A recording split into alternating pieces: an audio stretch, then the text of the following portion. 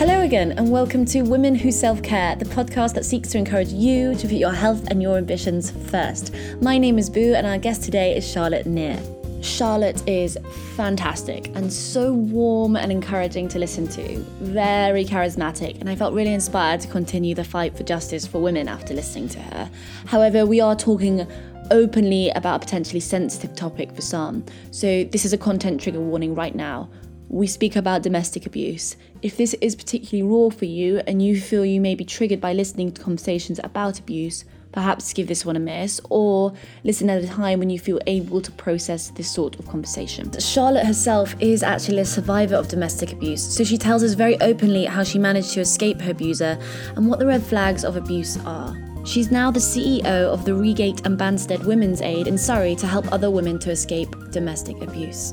In this episode, Charlotte tells us how she looks after herself when handling such sensitive and emotional work, and the importance of women supporting women and her future ambitions of being an MP. So without any further ado, I'm so excited to be able to say, Charlotte, thank you so much for coming on to episode 2 of Women Who Self-Care. Oh, it's my pleasure. I was very excited about it. I was and am very excited about it. And listeners, I'm so sorry. Again, the recording isn't perfect. We are getting better, I promise.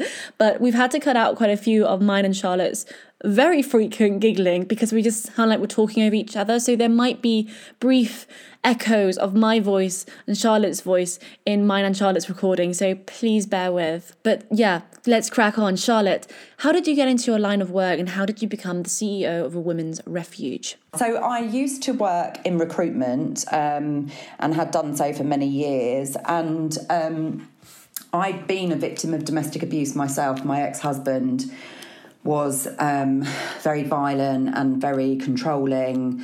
And when I split up with him, I was still working in recruitment, but I thought I just would like to do something meaningful, really. But I thought I'd like to help other victims of domestic abuse because I'd stayed in a refuge when I was married to him, and actually it was a horrible place, and I'd ended up going back home after a night. So I guess I just wanted to be the person that wasn't there for me. So I gave up my flash BMW and my really good salary and went to become a support worker at a refuge. And then after a couple of years, the person that was running it left, and I applied for the job. And yeah, I've been doing it ever since. And I absolutely love it. It is the best job in the world. And everyone thinks it's going to be really grim and depressing, but it's not. It's amazing. I love working with all women. I love working with the women that live in the refuge. And it's just a really weirdly happy place to be. You know, there's a lot of sadness, which you would expect, but amongst that, there's a real feeling of joy and freedom. And yeah, it's a beautiful job and I love it. Is the sense of freedom almost from vicariously living through these women's liberation from domestic abuse? Yeah, just seeing women transform from a place where they're so controlled and so degraded, and you know, they come to us, you know, so low from the abuse, and just to see them transform and flower, really, I guess is the best way to look at it, you know. And to be part of that is just such an utter privilege. But on the other hand as well, for me personally, working in an environment that's, you know, I'm surrounded by women that care in the staff, and that is, that's liberating as well and lovely. And also I get to dress really casually. You know, I don't have to put on kind of fancy workwear. Actually, you wouldn't believe how much of an impact that makes, just, you know, rolling into work every day in jeans or in a tracksuit. I mean, ultimately, we work in the place that these women live. So, you know, the last thing they want is to see somebody, you know, in kind of a suited and booted.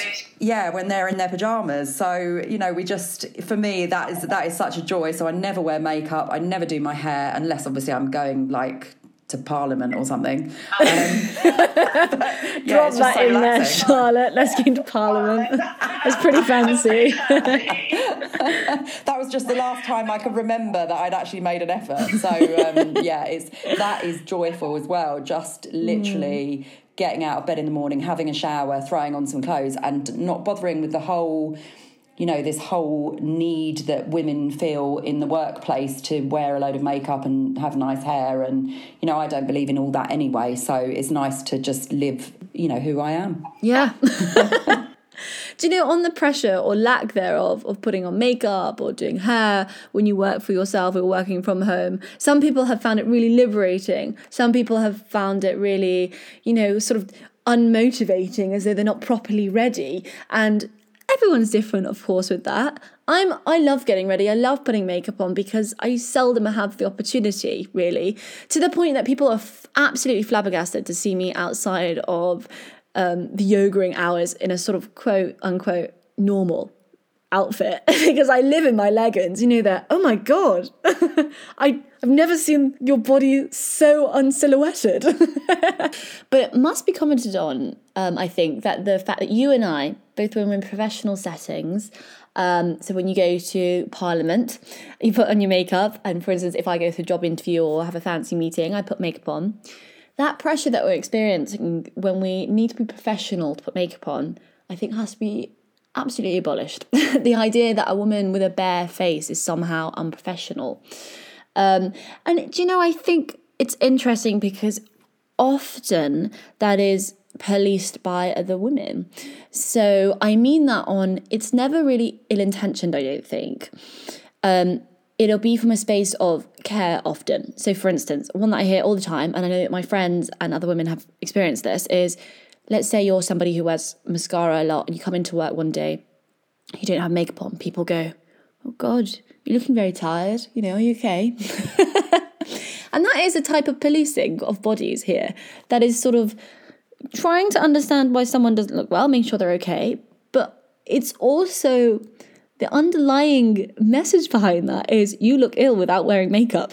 And that absolutely has to stop. And it's a really good way to start in, we hear this tooted about, or I hear this tooted about all the time, women supporting women. How can you do that? Literally, just not policing other women's bodies. Always being positive if it is a positive situation. Obviously not if someone's being an arsehole. I mean, we're all people. But just supporting each other. And actually, overwhelmingly, I have found I am really supported by women. And I've never experienced this sort of way that the media portray women as being catty and really competitive with each other. And whilst I think competition is very healthy and it can help with your self-esteem, the idea behind the cattiness, I think, is a really complex issue. One part of me very much thinks that this is internalized misogyny and that a woman's criticism, which may be very valid, is seen as hysterical, catty, unnecessary, like bitchy, when actually they might just be critical. But equally, I don't want to diminish individual people's experiences, and if they're telling me that's what they've experienced, that's what they've experienced. So Charlotte, have you experienced this, or what do you think this sort of portrayal, be it real or not, of women being catty is about, or where is it from? I don't know. I mean, it's just the whole, it's misogyny, isn't it? And that's been picked up, and other women have picked it up, and I just do not buy into that at all. And so, I mean, obviously, people are people. That's how I look at it. So in any team, you might get the odd bad apple that's going to cause a problem. But the team that I work with are, all women, and I love working with all women. And in actual fact, I feel like I'm in some sort of protective bubble half the time. And if I'm forced into if I'm forced into a situation where I'm suddenly kind of thrust into an environment where it's all men working, I find it really foreign. Yeah. I am glad every working day of my life that I work with all women. And as I say, I just think that this whole kind of, oh my God, I couldn't work with women or I couldn't have a female boss, I think is utter crap. And not my experience whatsoever. No, and because we've not experienced it, it's very easy to dismiss this. But my gut feeling is that this idea that women are catty and bitchy with each other is just another way of saying, or literally oppressing women, saying and sort of re-establishing that idea, very tired idea that women are irrational and, the volatile, hysterical, and they can't possibly work together in the way that men collaborate. And it just doesn't feel right in my lived experience. And it's also a really easy thing to say. I'm thinking of the hopefully ex-President Trump saying things like nasty woman, and the way it's just about belittling women, invalidating what they say as unimportant, over-emotional, Now, it might not go as deep as that from stopping women from progressing, but my gut feeling is that it is. I think it does, because if you think about it, it's all, all of these things about women being hysterical and, all of the kind of negative names that we call women, in the workplace or in life is all about keeping women down and, saying, I wouldn't want to work for a female boss, or I wouldn't want to work in a team full of women. That's all it is. It's just keeping women down, and it's rubbish. And as I said, people are people. It's not. I mean, I recognise that women working together support each other and lift each other up, and that I think is the main difference actually to working with all women. Is it's actually the exact opposite of what that stereotype is. So I love it. We all support each other. What I also love as well is that there's no embarrassment or shame in all of us sitting round and crying together, which we all do a lot. And if something really horrifically unjust has happened, which so often happens for the women that I work with, the women that are living in the refuge, if something unjust happens to them, then we all get affected by it. In fact, yesterday I had a meeting with an MP and a woman who had lived at the refuge. She was crying, I was crying, and she was just saying, you've changed my life, and, I'm so grateful. And she'd named her daughter a name of something that reminded her of her life at the refuge, and we were both crying, but it was like a beautiful thing. It's not something, there's no shame or embarrassment, and again I think that's just a joy of working with women. We don't judge each other based on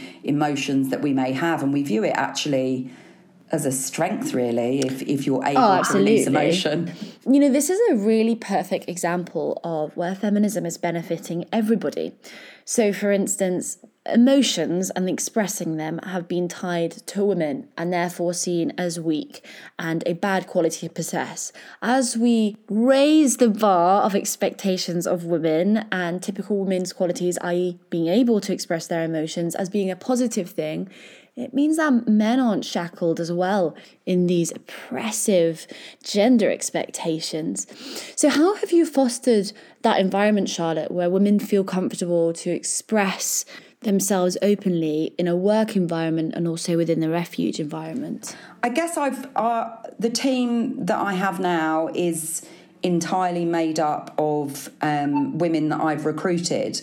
And I've recruited women based on the way that they are and not their skill set. And it was an important lesson, actually, that I learned in recruitment, which is actually, whilst a CV can be helpful, unless it's an exceptionally technical job that requires a technical knowledge, actually personality and mindset are so much more important.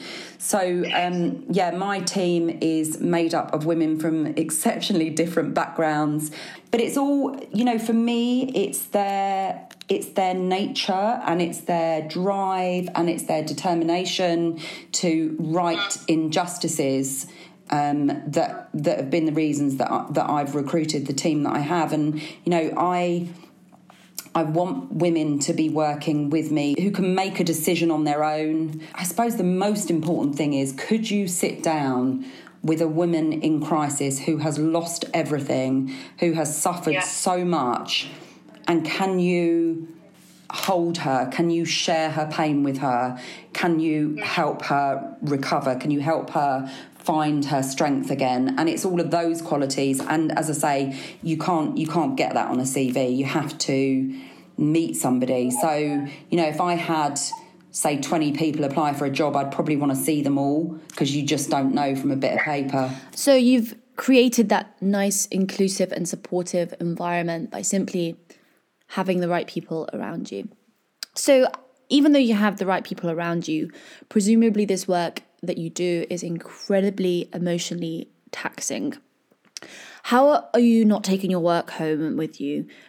Or maybe you are. So how do you look after yourself to sort of detach from work and be able to live as Charlotte Neer and not Charlotte Neer, the supporter 24/7? So for us, the most important thing is boundaries, and that was a hard lesson I learnt, actually. So a lot of my team are survivors, which comes with positives and negatives.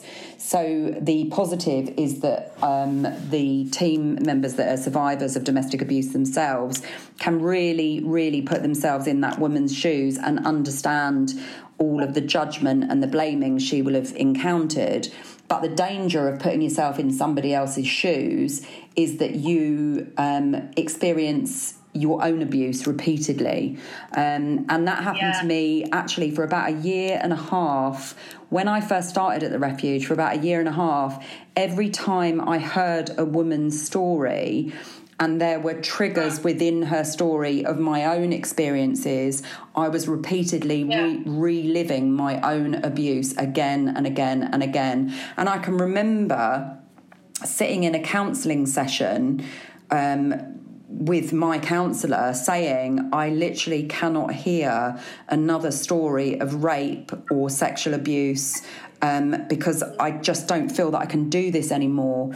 And it was really an important lesson, actually, and it's something that I'm always mindful of with my team, that we need to ourselves put in place boundaries so that you can effectively support that woman who is telling you her story, but you're not reliving it yourself. And part of that is by providing every single woman that works with me with at least monthly clinical supervision and a space really for her to kind of unload all the trauma that she's hearing with a qualified professional, and so that, you know, that's not building up layer upon layer, so you don't suffer vicarious trauma.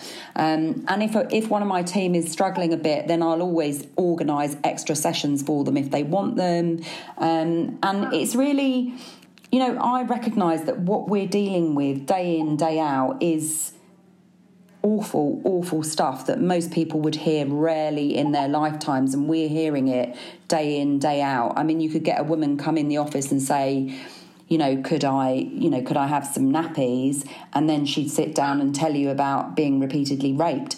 And it's not, there's no space for you as a support worker to think, well, I need to take some time to know that I'm going to hear something horrendous. It's literally, you're just bombarded with it. So self-care is about taking the time to look after yourself.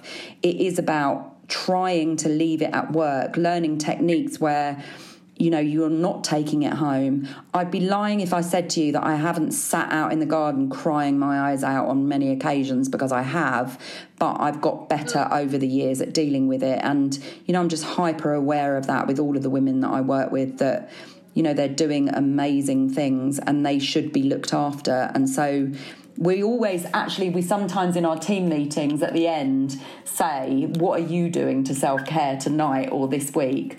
I mean, often it's like gin and tonic, and that comes up quite frequently, I have to say. But actually, that's not probably the best way to self-care. But it is about taking time for yourself and recognising that actually you may just want to lie in bed in your pyjamas all weekend watching TV. Selling Sunset, that was my favourite recently, just lying there watching trash TV for like 2 days just to kind of recover. Yeah, I mean, you need time to not be stimulated, and trashy TV kind of satiates that need. But can I just ask what you mean by clinical supervision? Do you mean therapy? Yeah, so I mean, before I came into this line of work, I was like, supervision, doesn't that mean that somebody's just sort of looking over your shoulder, checking what you're doing. But no, apparently not. So I'm telling you, it's called supervision, but I always kind of view it as counselling. So I'll sit in a session with my supervisor, who is not my boss, who is my therapist, and tell her about stuff that's happened with women that I work with. But also it's a space to talk about how it's impacting me in my personal life. And she just helps me work through it. And honestly, that relationship that I've built up with her, I've had the same supervisor for 8 years now, that has helped me more than I can possibly express in my personal life. Having suffered abuse really for, pretty much on and off all my life, really, through my childhood and, with my ex-husband, I have struggled to build trusting relationships. And actually having that supervisor has been a building block in enabling me to actually build trusting relationships. So I thank her from the bottom of my heart. I do often thank her, but probably she doesn't know even how much she's helped me. Well, I hope she listens to this podcast.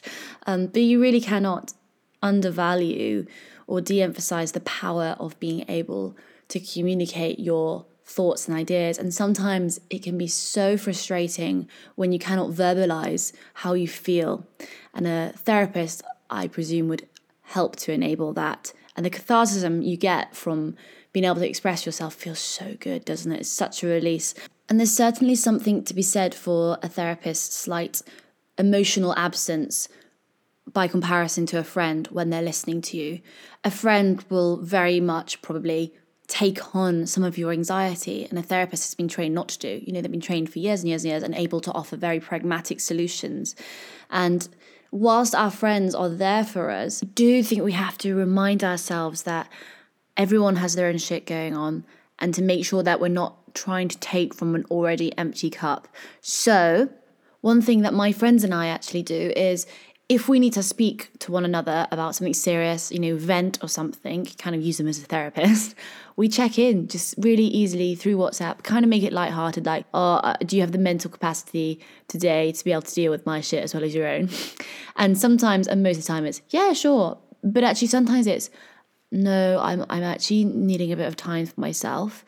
And actually, usually when I hear my friends saying that they need to look after themselves, it actually makes me be really pragmatic with my own self-care, because I see, she's looking after herself.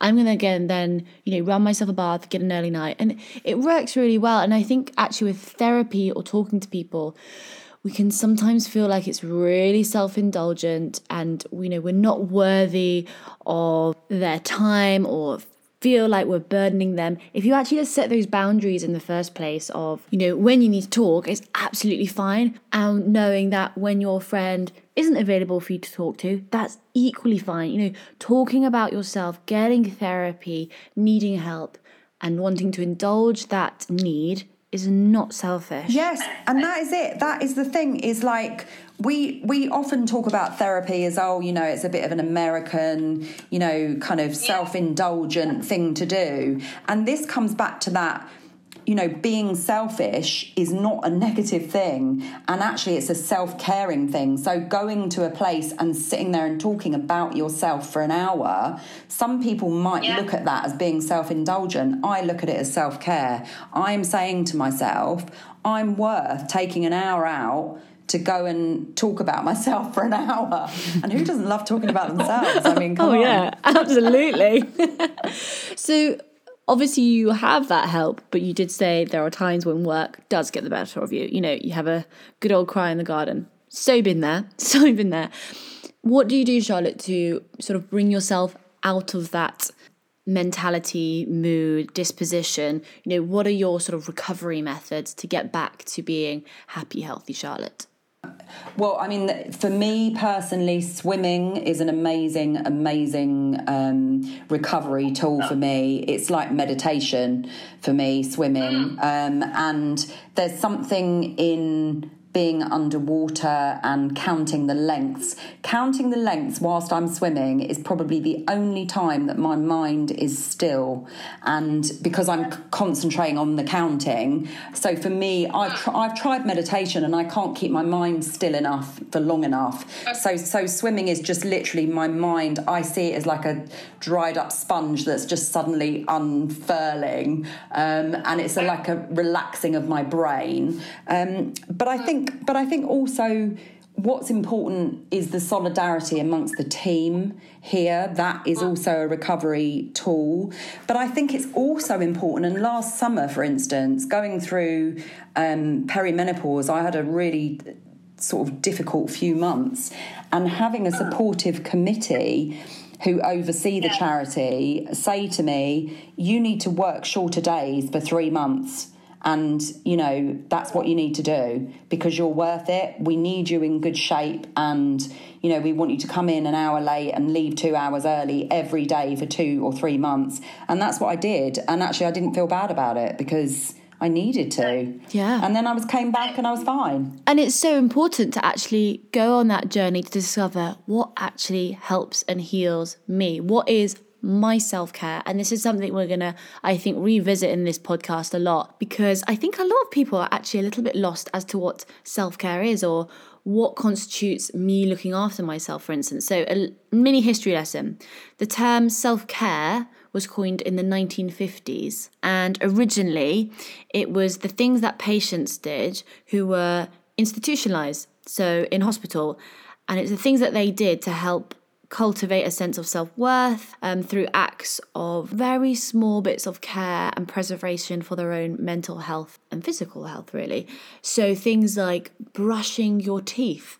That sounds like a really normal thing, but for instance, if you have major depression, brushing your teeth and getting up in the morning and feel as though you're worthy of having nice brushed teeth, it's a big deal. So your self-care will probably adapt and change over your lifetime, and it will change hour by hour, day by day, depending on what you need. And it's about cultivating that understanding within yourself of how to preserve your health, and then how to create routines and rituals and schedules that will help you get back on track. And really important to remember that whilst, you know, maybe you were inspired by last week's episode with Anna on her running and her achievements with that, you might want to do that, and what you might want to do might be different than what actually might help you.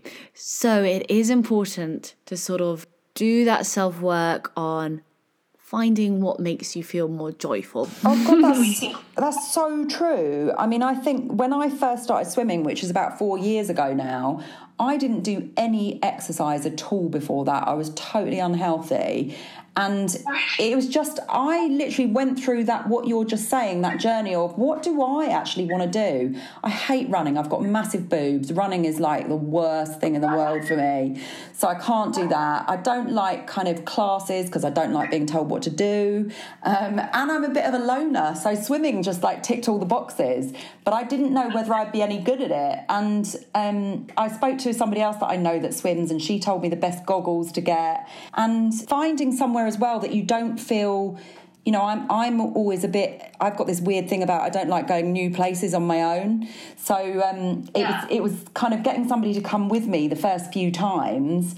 My daughter, it was actually, bless her. And after that, I felt like I could do it on my own. But finding what you like, that's the most important thing. Don't be like, oh, you should do yoga or you should do running or whatever. It's what you enjoy. It should be about that anyway. No, for sure. It absolutely should. And I'm just going to circle back to domestic abuse, because we're talking about getting to know yourself and understanding what works for you, etc. And understanding the way that you feel is one thing. Understanding yourself when you have been potentially manipulated is a whole new thing. And I feel like at the moment we're hearing a lot about how sadly domestic abuse is rising exponentially during the lockdown.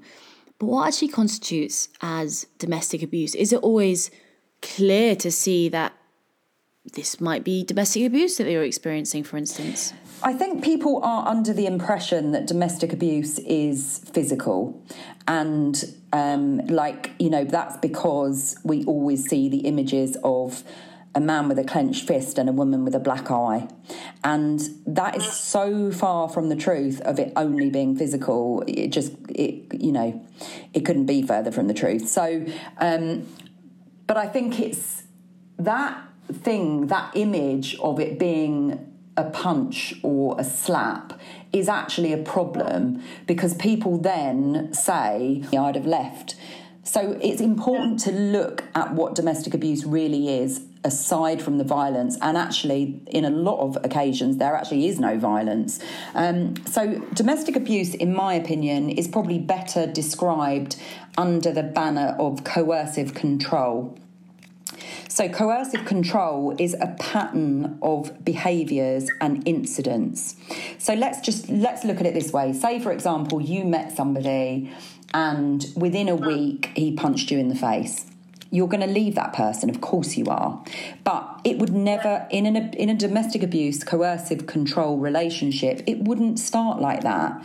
What usually happens is that you would get love bombed by the person who you meet, and they would shower you with, affection. They'd want to know, they'd want to spend all their time with you, and they'd want to be, the main focus of your life.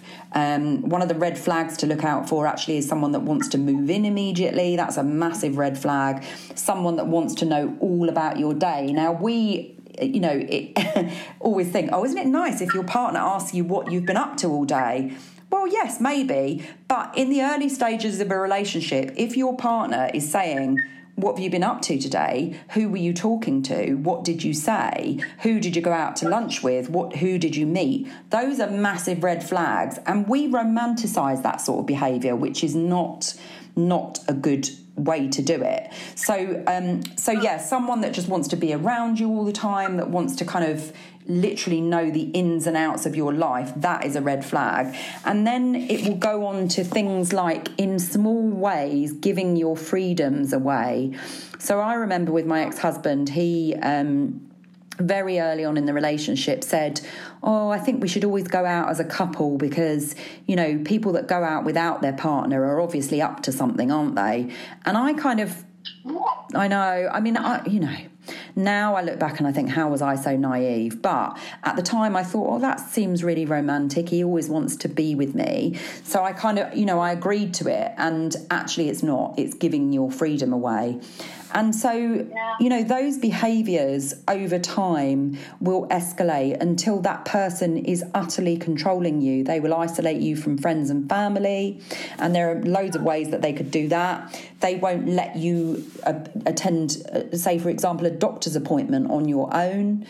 And that's also a good way to prevent you from disclosing what's going on with you, is that they won't allow you to do those kind of things.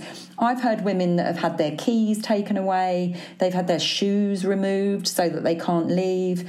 My ex-husband didn't allow me any form of access to any money whilst I was pregnant. When I was working, he obviously couldn't stop that. But when I was pregnant, he would, take away my cards. And so economic abuse is a major factor a lot of the time. And sexual abuse, when you're in a coercively controlling relationship, and you are forced to repeatedly have sex with your partner when you don't want to, that's an element of domestic abuse, sadly, that's all too common. And really, if you look at that, at the root of it, if you're in a coercively controlling relationship and your partner wants to have sex with you and you don't want to, but you can't say no because that's going to make them really angry, then that is rape. Actually, it is pure and simple, it is rape, because you don't have the capacity to consent because you're in a controlling relationship. And I don't think a lot of people really understand that. And certainly I struggled with that concept when I first started this work, and I know that a lot of women who live with us think, well, I wasn't raped, I wasn't kind of dragged behind a bush. But actually, if you were forced to have sex and you didn't want to, but you just couldn't say no, that is rape.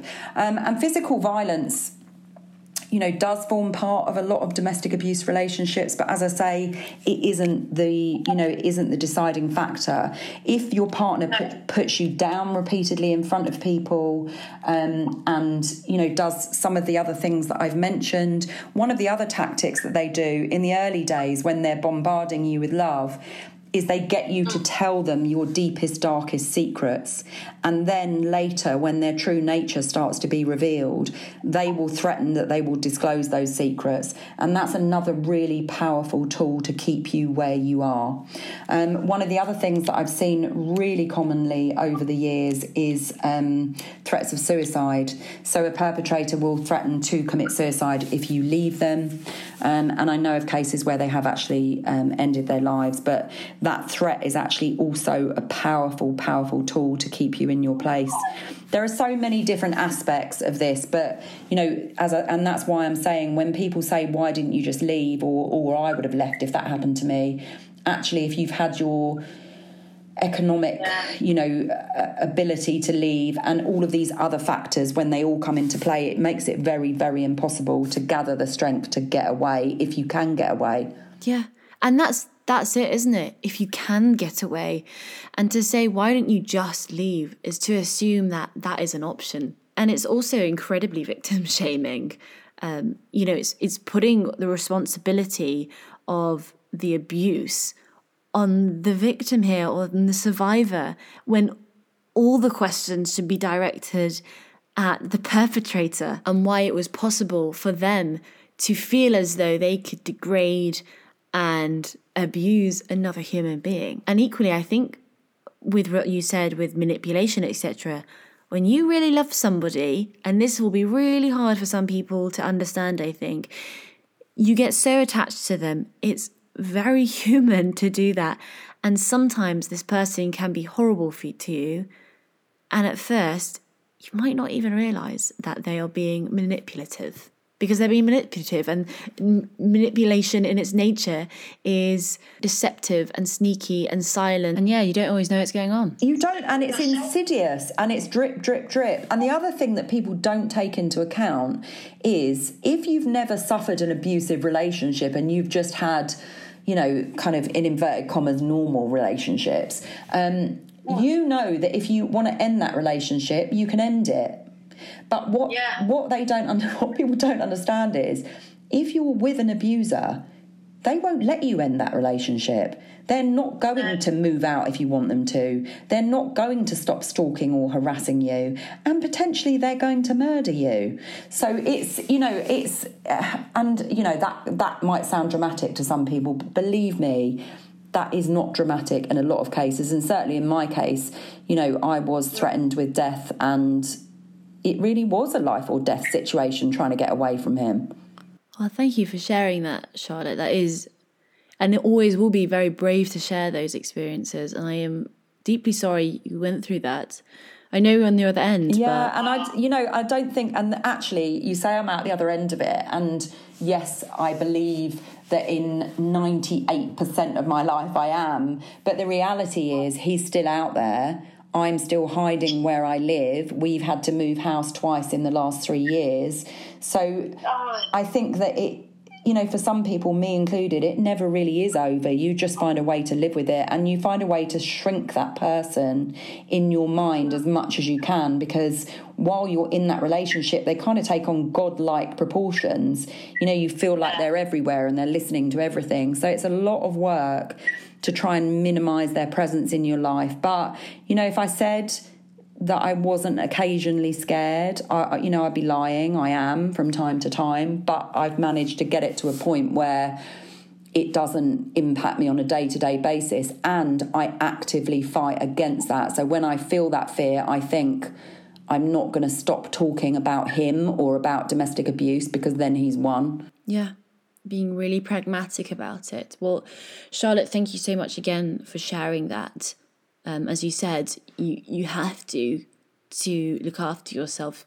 But I am incredibly grateful that you're sharing this and helping other women. So if somebody is listening to this and thinking, oh my goodness, this is what I'm experiencing, what can they do? So the first thing I think to recognise, if somebody who's listening is, relates to anything that I've said, the first thing I would suggest to you is don't try and think about the whole picture. If you think this is what you're experiencing, and you don't want to be experiencing it and you want some help to get out, do not think about all of it, because it might overwhelm you. So the way that I got through it and the way that we help other women get through it is just to think one little step at a time. So if your first thought is, I think I'm experiencing this, I think I might need some help, then my advice would be to call the National Domestic Abuse Helpline, which is 0808 2000 24/7, and they will help point you in the right direction. They might just help talk it through a little bit, but they'll point you in the direction of perhaps somebody in your local community who could help, or in, I guess, the most high-risk cases, I would say, who come to refuge, they can help you find a refuge. But it is just helpful to talk to somebody. If you're not ready to pick up the phone to the domestic abuse helpline, then try talking to a friend that you trust. I know that can be so difficult, and also if you've been isolated, you may not have any friends left.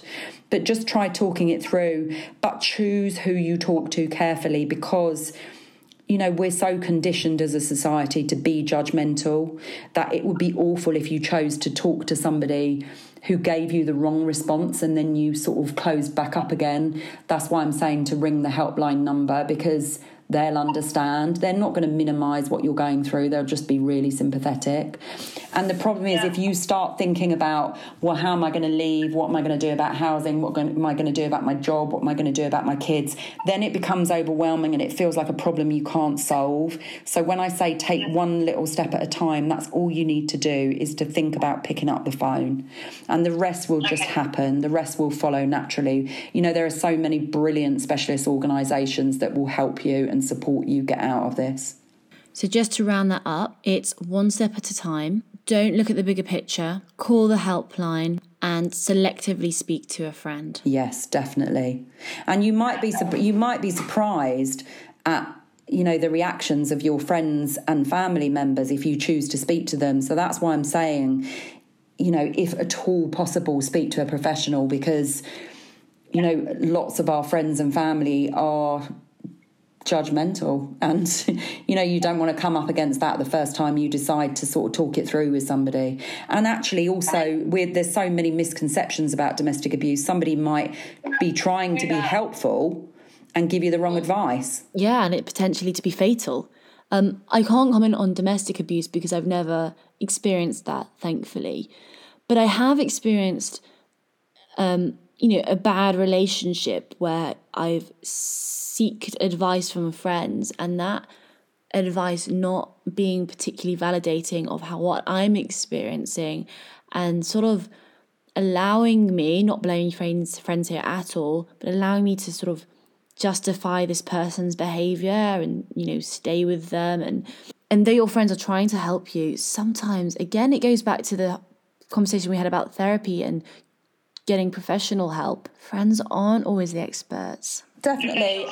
And I think that, unfortunately, the point of leaving a relationship, if you're in an abusive relationship, is the most dangerous point in that relationship, because that person who is trying to control you will feel like they're losing control if they think you're going to leave, and that's when something absolutely awful could happen. So it's important that you get some professional support.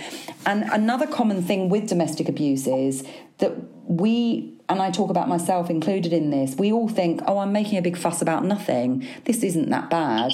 That's because that's what you've been taught by that perpetrator. So, let somebody else help you to judge whether it's that bad or it isn't. And, I'm talking about a professional, because I might recognise something in someone's story that actually is a massive red flag that, if you're experiencing, you might not realise. Yeah. Again, thank you so much for sharing your expertise on that, Charlotte. So despite all of that, and despite that horrible experience that you've had and are still experiencing to a degree, You are incredibly peppy and happy. It seems incredibly charismatic.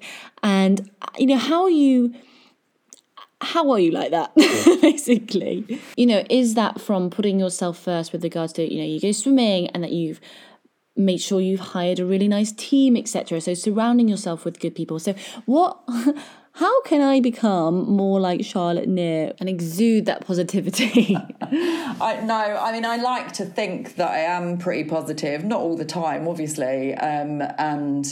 The gin, I don't know why I keep talking about gin, but, I do have the odd gin and tonic when I need it.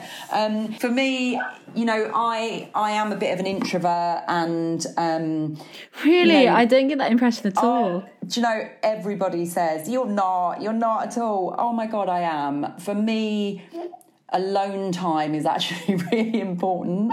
That sort of time just to kind of unwind and be on my own.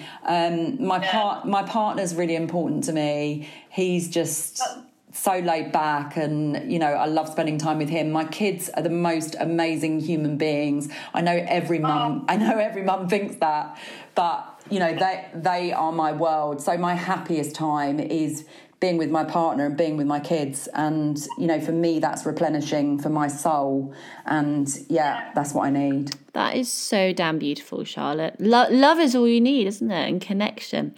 So you've built, it just sounds so much like you have built yourself a really supportive network of people both at work and at home. So I guess we've spoken about how you've escaped. So is your idea of freedom, Charlotte, being able to choose who your supportive network and who your love comes from? Freedom, to me, is actually quite an emotional question. I didn't realise that we were going to be talking about this. I probably should have realised. But I'm sitting here, my eyes are filled with tears, because freedom to me probably is different to a lot of other people. Freedom to me is the right to express who I am. It's the right to say what I want to say and just to be me. And maybe if you haven't had that taken away from you for a very long period of time, you don't really appreciate how valuable that is. But for me, just saying what I want to say without somebody putting me down or removing that right to be able to express my opinion. And that's all it means to me, actually, is just being who I want to be. You're incredibly resilient, Charlotte. I'm listening to this and I feel so angry that someone had the audacity to put you through that. And you seem to have an incredible sense of self now. And, we've spoken about how important it is to get to know yourself and listen to yourself and really listen to your gut and how you feel, truly how you feel, and not trying to please somebody else, etc. That is so critical. And that's something that I've grown into in the last few years for most of my life, having my opinion eroded or... I didn't trust my own instinct for most of my life. And yet in the last, 5 years, I realise I've actually got a really good instinct. I've got a great gut instinct. And I now always say, I'm always right about this or whatever. But it's so important to trust your instinct. If something feels wrong, it's wrong. Yeah. So yes, young women, that's what you should do. Just believe in yourself. Believe in your instinct. Too right. And actually, I definitely think that the sort of people-pleasing thing with women, I am desperately trying to unlearn that. And the more I am trying to, still be considerate of others, but really put myself forward, the happier I am being. But boy, oh boy, is it hard. And it all, I definitely think it stems from women's feelings being diminished historically, and even now through movies as being, hysterical, over emotional, that shit. And, learning to trust your gut, I think actually can be really hard. It can be, but what you have to do is, if you think something and you act on it and you were right, remember that. Literally sit there and think, I'm going to remember that. I'm storing that memory in my memory bank. Don't let it slide. And then the next time when you feel that thing, something's not quite right, recall that memory and think, I was right the last time, I'm going to be right this time. And it's just that. It's just like occasions that you actively remember that you can call on, and the more you do that, the more you will learn to trust yourself. Sound advice, Charlotte Neer. But you actually reaffirm yourself, don't you, with your gut and your feelings and opinions with Twitter. Can you tell people about your love of Twitter? Do you know, Twitter can be the world's worst cesspit, but is also almost, you know, the social media love of my life. I actually credit Twitter with improving my confidence, because when I first started on Twitter, I wasn't that confident. And I'd observe all these kind of arguments going on, and I'd think, oh, God, I don't want to say the wrong thing, because what if someone hates me, and what if someone says this and says that? And actually, what I started to do proactively was to put an opinion, maybe a little bit more neutral to begin with, out there. And yes, you do get some hate, but you learn in little small doses to deal with that. And then over time, now I just say what I think, because actually I don't care whether some people don't like it. And that is the joy of Twitter. I believe everyone should use it to build their confidence.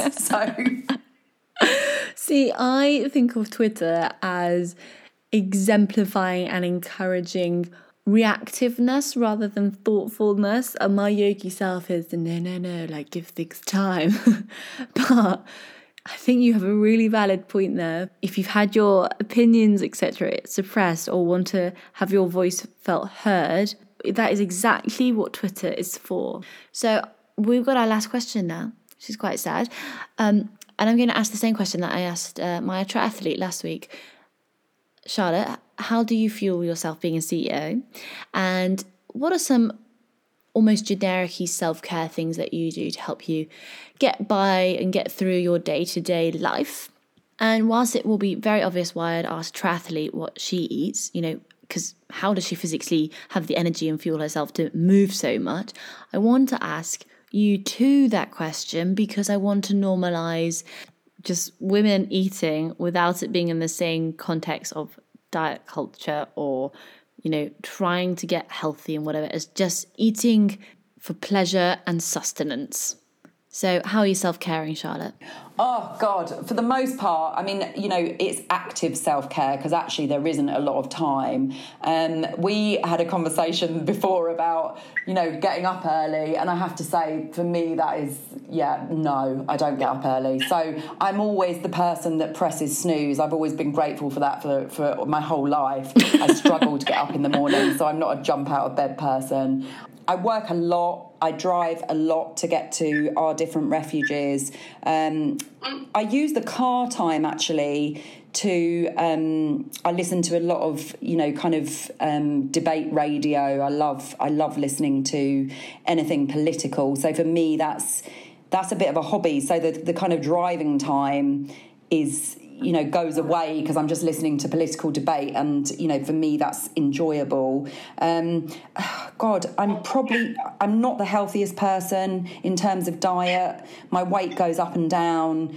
In fact, I know when I'm not in a great space because my weight goes up, I'll be drinking, you know, a gin and tonic every night rather than just once or twice a week. And then I think, okay, I need to set myself back on track.